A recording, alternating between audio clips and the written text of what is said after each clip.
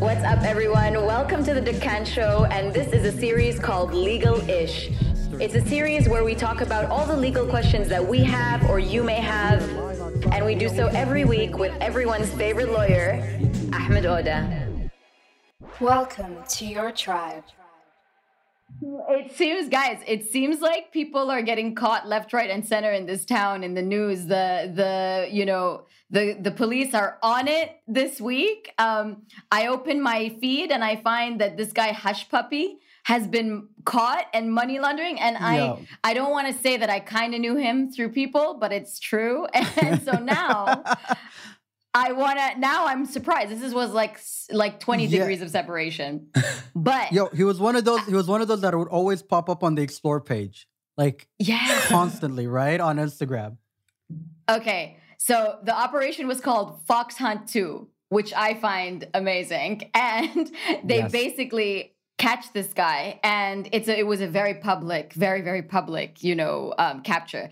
Ahmed, what are your thoughts on this? I actually just found out about this Hush Puppy guy like 2 days ago, and I didn't really understand what he was doing. Raymond, his name was, right? Him and his entourage, right? They got this sort of, cartel of Nigerian scammers, makeshift entrepreneurs that sort of go around scamming people all over the world. I'm not so sure exactly what they did because the news is quite vague about it. It's kind of vague.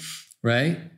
But I'm assuming it's to do with sort of, the usual type of, the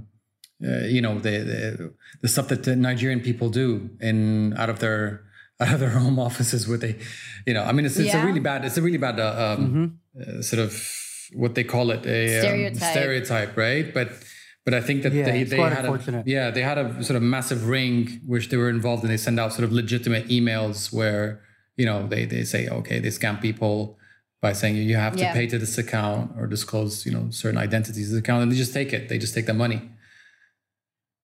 Which is it's so crazy that for me, it's like when I receive these emails, I am very absolutely not. I'm not diverting money anywhere. But I believe that it's kind of like shotgun theory, where if you shoot out 100,000 emails, one person is going to believe in it. So for anyone listening, if it's not a legitimate company, do your research, because unfortunately, guys like this gentleman have been scamming people for millions. It's not just a small amount. This guy was, he had a massive, ring of people that would do this for a living, to scam people for a living.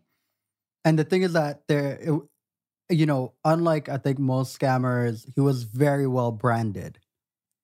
His personal branding and how he approached it on social media. Because most scammers don't take the time to package this persona so well. Right? Most scammers are not so public. Correct. Yes, whereas he was very public. He was flexing a lot and flaunting what he has. To the point that, I remember it was interesting. My introduction to him was sometime last year when somebody actually showed him to me. He's like, yo, have you seen this guy? And he showed me his Instagram. Yeah. And it was a big profile on Instagram. He made a name for himself in the Dubai night scene. And, he became this larger than life character that a lot of people would follow online. So I thought that was really interesting because not a lot of people would be so public. But I guess that was kind of smart, sort of hiding in the public eye kind of thing.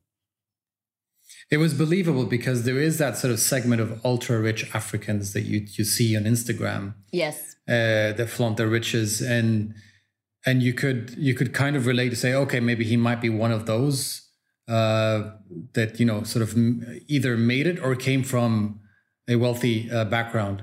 And then you could just sort of relate to, okay, fine. Yeah, well, he's another one of those. And, you don't contest it. You don't think that this is not legit. It seems legit enough. Yeah. Yeah, it seems legit enough, right? So for anyone listening, always be diligent. The internet is not a safe place. It's not a safe place. Don't believe what you see. Definitely don't. Unlike Khan Mirza, who's the sort of complete opposite of Hush Puppy, where he did everything sort of behind closed doors in secret. Literally, Hush style. He was Hush. He was the literal Hush version of Hush Puppy. Hush Puppy should be Loud Puppy.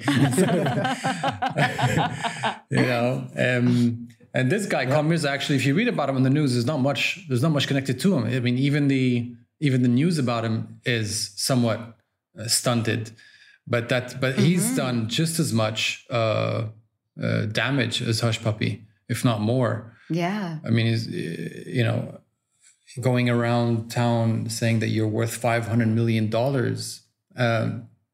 That's a bold statement to make. I mean, or a big lie to make. It's so big that people cannot contest it. It's not just like, a few little lies. It's like massive lie. It's like, I am worth this much. I'm connected to this so-and-so. And who's to say that you're not? Yeah. No one wants to get caught in defamation. It's true. And I think his approach was different too. His was very this business savvy guru approach to things. Yes. Where he's in the networking circles, he's in the business circles, from what I understood. Yeah. So just a quick question, which I have, because I know one of the things that he had was this investment scheme called a leverage program. And it's one of those things that when I first kind of read about it, it feels like, when you're on the internet and you see this make money from home or make $30,000 a year from home. Is this illegal to do this in the UAE, Ahmed? Is it illegal to have these kinds of, promotions for these kinds of schemes online? Make money from home schemes? I think it's a Ponzi. I think it's more of like a pyramid scheme, because members joined and they paid £5,000 to join, and then they had to recruit other people to join, and it was sort of like this pyramid. Oh yeah, that's a definite multi-level marketing. I mean, for someone that has a company named International Success Group, okay, and a cryptocurrency called Habibi Coin. I mean, come on, that's a total giveaway.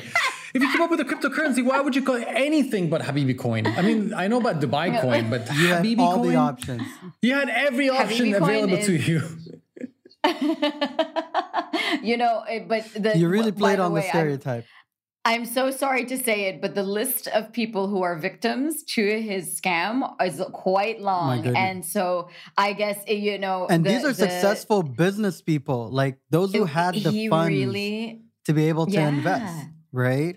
So part of, I believe, what this show is about is also deterring people from getting into a legal mess, and not just resolving the legal issues that we get to see and the questions that we face. Preventative. And one of them is not to get caught up in the wrong transactions and the wrong deals, which are sort of rampant in Dubai. I mean, if you're not careful, and if you don't question every deal, every company, it's easy to fall into that trap. I mean, what this guy, Kamir, did is that he pretty much followed in the footsteps of Bernie Madoff. And I don't know if Bernie Madoff had a book. I don't know if he does, but he literally step by step went by what Bernie Madoff did, which is basically creating that sort of aura, larger than life aura of himself, that he's not to be questioned, that he is doing you a favor by you committing your money to him, your hard-earned money. And if you question him, he will use intimidation tactics, FOMO, and he will also berate your financial literacy and the literacy of your friends and your family, making you feel inferior in the process, in the event you doubt him. And I think when you're in that circle, and you see him and the people that he's connected to, you don't want to be that person to say, no, you're, what you're saying is BS and it's not true. And it's so hard. It's easy now that it is. Now that it's on the news. Oh yeah, you could see. Oh, I could have seen it from a mile away. But really, But could you Habibi Coin? Habibi Coin? Could you? Yeah. I mean, that's actually the core of what we're trying to do here. So, realistically speaking, when it comes to matters of money and matters like legal matters, it is really important for you to exercise what we know as common sense and stick to that gut instinct. Because if it sounds too good to be true, it usually is. It more often than not is way too good to be true. And I think that's what we can learn from, what we're seeing in the news today. But I don't see. Definitely. The thing is, some people don't even know about this stuff because they're on TikTok. They're living their lives on TikTok. Ahmed, do you have an opinion on TikTok? Like, what's the deal with TikTok? Yeah, I do actually. I have a lot of opinions about TikTok. I think. Go for it. Many of them are actually pretty good. I mean, when I first started going on TikTok with my wife, I was like, oh, we just spent like sort of hours going through people's profiles and just basically making fun of them, making fun of all the stuff that people are doing. And see, I remember remembering what you said when I think during Ramadan, saying TikTok has now become the CVE of the millennial. Yes, it is. Yeah, it lives there forever, my friends. But then, but is it good or bad for the UAE? Like, this is the question that I have as like cyber security is increasing. A good question. And then I, after sifting through all the sort of the funny Indian cheesy TikTok videos and, the girly videos and all that stuff, you start going through, the ones where people actually want to deliver value over the platform, which is, which came about so quickly in a matter of 2 or 3 months when TikTok exploded. People started putting, all kinds of like life advice, nutrition and stock advice. I'm following people that basically advise on investments in yourself. Say what? Yeah, it's I didn't even know that existed on TikTok. Oh yeah, and I'm following these people. Like I'm actually going through their posts, and they would get you to, they would show you like some of the best websites to follow, or for if you want to watch the market, all that stuff, and it's actually getting really impressive. Chiropractors, doctors are on it. This is definitely going to be much better than Instagram. And the thing about Instagram that I didn't like at all is that it promoted a type of culture that was completely unattainable by millennial standards. I'm not saying by by people over the age of 40 or 50 would actually do have the money to flaunt and and show off. No, I'm saying sort of people up to the age of 35 where they've just sort of starting with their careers, and all of a sudden you have perfect life. Money, cars, women, perfect body, everything. The highlight reel. Everyone has it. How? How is that even possible? Well, yeah. Unless you're curating your life in this perfect, diamond-like fashion. But TikTok is not exactly like that. TikTok doesn't give you the chance to show off that like that. It's so short. And I think maybe TikTok probably learned from Instagram that if you want to put out good content out there, it has to be valuable. It has to be something that people could use. Yeah. So, are there any legal TikToks? Remastered it at some point. What? Oh, let's not. Okay, so what I did may have been illegal. Ahmed, is Remastered this legal? TikTok. I set up a TikTok about my friend. Ahmed, is this legal?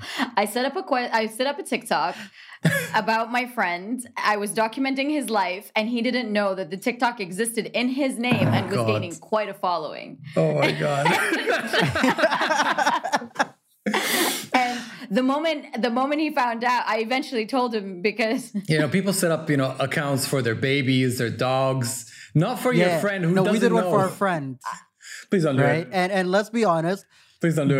By episode, He's like, probably by episode 3, by the third video. It's not even an episode. Just by the third video, Reem was hitting, by the way, like 7,000-8,000 views. Yeah. I was picking she him up. mastered it. Yeah. Don't do it, please.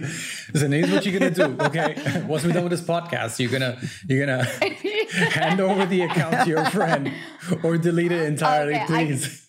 I deleted it entirely. I deleted it entirely because he found out, and then the fun got taken out of it. But for anyone listening, don't make fake accounts of your friends and grow a following that they may or may not want later on. Yeah. But don't do that. Yeah. That's like illegal. Anyways, don't do what I did. Do what Ahmed says. Okay, so OT, let's go into our first question and move away from the illegal things I've done. Thank you. All right.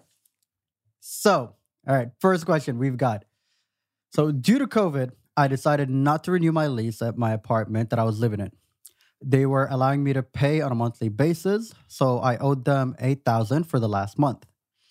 They have a security deposit for $3,000, and I told them that I can pay the remaining $5,000 over 3 months. I've kept my side of the bargain. I've moved out, and I've paid the first installment. Now they just sent me an email saying that they are taking me to court if I don't pay that 5,000 today. What can I do? Well, did they agree in over WhatsApp or email that the payment is going to be done over a certain period of time, or is it something that that they just talked about it verbally? Do you know? My understanding. So I actually know this listener, and my understanding is that there was an email exchange, and they seem to have reneged on the email exchange. So there was an email exchange between them, and then once he moved out, they said, "No, you have to pay it today." They kind of started strongholding him at some point. How convenient! How convenient for people to agree something, and then sort of actually, you know what? I changed my mind. Everybody, changes their minds. And he vacated the apartment. Yeah, he vacated the apartment and everything. No, you fall back onto the initial agreement that you had, and the whatever changes that the landlord had decided, they don't apply because the email confirmation was the standard. It set the bar. So as long as the tenant adheres to that, then it's okay. And plus, I mean, it's a small amount. Probably one is not worth it landlord's time for him to fight over in the rent dispute committee. I'd say a minimum of 10 or 20,000 would be something that they'll do something about. But I mean, the landlord should just wait it out until the tenant pays, because it's COVID. People have to wait. Yeah. Right. Everyone has to wait. Everyone. So it's typical for them to do so. So yeah, I mean, ideally, initially, the tenant can disregard this threat and keep on paying as it, Okay. That's good to know. Thank you for that. But I mean, before the second question, but that's a lot of tenants are facing issues now and difficulties with landlords. This is happening, right? It's real. It is real. So that landlord should also consider. I mean, this, that the COVID crisis is taking a toll on everybody. Anyway, second question. Well, yes, and I agree. So, by the way, there's your answer. It's pretty clear. Okay. Second question. I have a clothing wholesale line and I want to start supplying to a certain retail outlet. The retail outlet is asking that I extend to them a credit of 60 days for payment. Is there any way I can perform a background check on a company to know if it's reliable? Background checks are relatively difficult to obtain. I mean, sort of official background check. So unlike other countries or in the US and the UK where you could get a credit rating report directly from the government, you won't be able to, you don't have access to such a report here unless you request the company to obtain it themselves, which they rarely ever agree to, right? I mean, it's, from the Etihad Credit Bureau, but that's the name of the game in this country. The trust factor has to be there for companies to do business, which kind of restricts barriers to entry in a way. But if you want to perform a background check on a company, ideally what would be best is for that person to fill out as many KYC forms as possible, to understand the legitimacy of the business, how old it is, how many customers it has, if it has any references from the customers. Know your customer. So you need to have your own internal checks and balances to figure out that this company that you're dealing with, whether they're legitimate in their own rights. You can perform sort of unofficial checks on them on Google and, to find out, or maybe even, speak to their procurement managers and understand, how do their payment mechanics work? Do they pay on time? Have they faced issues in the past, and so on. And you don't ever try a company out by giving a massive transaction from day one. You start off slowly and you build that sort of trust factor between you and yourself and the company, and make sure that you have a point of contact with the decision maker, someone who can push with a push of a button can release payment. If you don't have that, it's already a red flag. Fair enough. Right? Or at least someone who influences, because this is what I realize is, a lot of companies are sort of suffering because of this. Yeah. So get as close as possible to a key decision maker who can release payment, because that's actually something that we don't necessarily think about as we enter into a new market. The market looks completely different now. And 90-day and 60-day credit requests will be a normal thing, but how you manage them is your business will live or die on how you manage those requests, I think. Yeah. So get as close as possible to the source. You need to get to the source. Exactly, yeah. Because these companies can make or break you, Yeah, definitely. And question for clarification. What's the KYC? Know your customer. Okay. Yeah. So, where can people find that? I mean, it's sort of KYC forms are quite pervasive in the financial industry, banking and finance companies. They use it all the time, and they develop their own internal forms, which is what we all do when we sign up to open a bank account or obtain a credit card, right?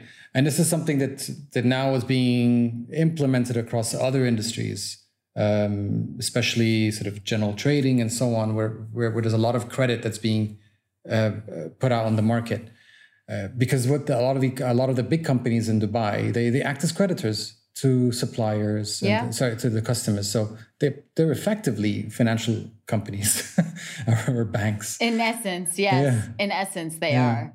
So yeah, and that's a liability we take on to play the game. That's the truth of it. Definitely. Yeah. All right. Question 3. I got fired on the 25th of June, and on the 25th of July is my next installment date for my loan. But I have no money to cover that installment, and my flight back home is on the 1st of August. Will they stop me at the airport is the first part of the question. And then should I call them before and tell them to cover that installment with my EOSB? And is that even possible? Okay, so I'm assuming EOSB is end of service benefits, right? After getting fired. Correct. Okay, well, my first question is, if you don't have any money to cover your next installment, where is all the money that you spent in before? I mean, but that's something I'm just that's wondering. Rhetorical. It's rhetorical. That's a rhetorical question. That well has always been dry. I mean, I don't know, but. Look, if you don't have to cover your next installment because you got fired and you have your end of service benefits coming up, be sure that the bank will freeze that package of benefits and liquidate it for the sake of covering whatever outstanding loan that you have. But before doing so, you could definitely get in touch with the bank and say, look, I don't have time. I don't have the money to cover the next installment. How about you take the end of service benefits and you cut it up over the next few months or however long the package covers. And at the same time, give me a break on the interest. Give me a discount on the interest, right? The banks won't usually give a discount on the principal. They may defer the payment to the principal, but not give a discount on it because that's not negotiable, right? They make money on the interest. So you tell them, give me a break on the interest and defer the loan by paying off the outstanding in installments as per the EOS, however much the EOSP is worth, and hope that you'll be able to pay it off back when you're home. You will not get stopped at the airport because usually banks will wait until 2, 3, or more missed installments until they decide to take action against you in the form of a criminal complaint or travel ban. So you won't be worried. You shouldn't be stopped at the airport if you travel in August, because that's too early. That's too early. Even you won't be missing a payment anyway because they'll take that EUSP. Good to know. Yeah. That's very clear. You're not going to get stopped. That's really what the exactly. discussion is. Yeah, you're not going to get stopped. That's the heart of it. That's the heart of it. If you intend on coming back to town, you better make that payment. That's right. And obviously, that is something that you will. So please do make sure you close everything before you go, because it is something that might prevent you from coming back into the country. So make a plan about how you'd like to return. I think that's more important at the moment. That's right. We have an article. Definitely. Yeah, go on. No, please go ahead. No, we have an article about things to do before you leave the UAE, so we'll put that out and share it. That's on your website. It's ready, but I'm not so sure if we published it or not. I'll have to check. Yeah. When you do, let us know, and we'll link it. We'll link it to this. Yeah, and I think by the time this episode goes live, we'll probably have that. I think it should be ready. So we'll add that link to the show notes for sure. All right. Sweet. So that wraps up this week's session of Legal-ish. Thank you, Ahmed. Thank you, guys. Thank you, Reem. I'm not going to get stopped at the air. No, I'm kidding. I'm kidding. It's not me. I did the illegal thing. I did the previous illegal thing, not this one. So if you do have TikToks of your friends, please do take it down. Yeah, take them down. If your friends don't know, take them down, please. Please take it down. Or just let your friends know. Since they're your friends, they'll probably laugh it off, but let them know. Don't let them find out any other way. Thank you guys for tuning in. We'll definitely be back next week to answer more legal questions. And if you guys got any, do slide in our DMs or drop us an email to hello@dukanmedia.com. And as always, we do keep it anonymous. Salam. Salam. Thank you. Salam.